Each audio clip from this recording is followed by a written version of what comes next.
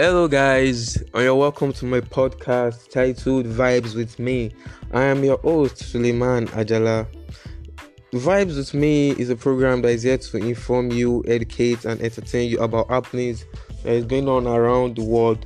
So, today we'll be talking about the common event, the event that is going on in Nigeria presently, that is the End SARS movement. Yeah, the End SARS movement started around the beginning of November. Yeah, if you could remember. And this, let's firstly talk about the End SARS. The End SARS was first the SARS itself. It means the Special Anti-Robbery Squad. It was put in place to tackle all the armed robbery events that are going on in the country. So it's a division under the Nigerian Police Force. They are meant to handle armed robberies cases in Nigeria. So now the reverse is the case. The people that are meant to go after the armed robbers are now the one going after the citizens. That is, they are giving the youths unrest in this country. For example, the SARS, they are called the Special Anti-Robbery Squad. They are going after young boys. They believe young boys do not have the right to go out in the flashy cars, to own expensive phones and expensive gadgets and others. So now, what they do now is any young boy that they see, they believe the young boy is an internet fraudster. So they will either task him and we've many cases of the Special Anti-Robbery Squad in every state in Nigeria that they have been molesting. They have been they have been doing injustice to the youths entirely in Nigeria. There are many accusations. There are many accusations against the SARS that they have been raping, they have been extorting the youths. They have been doing more than what the reason why they were being put in place in the first place. Because I can cite an example. A day, me and my friends were going out and they saw us and they stopped us and they thought we were internet fraudsters. So they had to ask us they had to go through our phones, our gadgets, and they were like, how do we come up with these expensive gadgets? And then we showed them our ID card and no, we are students and stuff like that. They were like, no, you guys, we are not, you can't possess something like this. And that's not the first time they are doing it. So every youth in Nigeria, that's what they do to every one of them.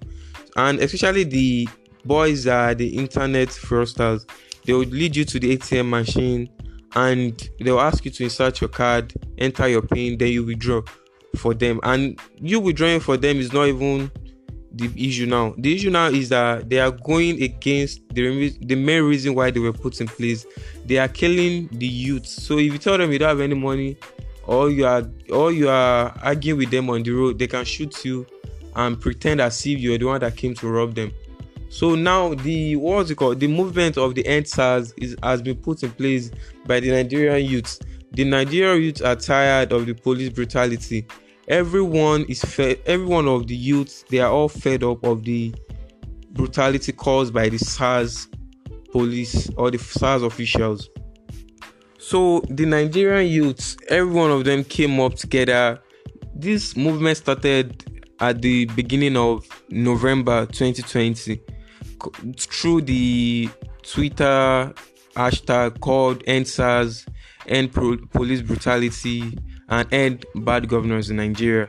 So the foreign media too have been reporting the same issues worldwide. So it's no longer a local news, it's now a global news, and it's becoming a disgrace, a national disgrace to Nigeria itself.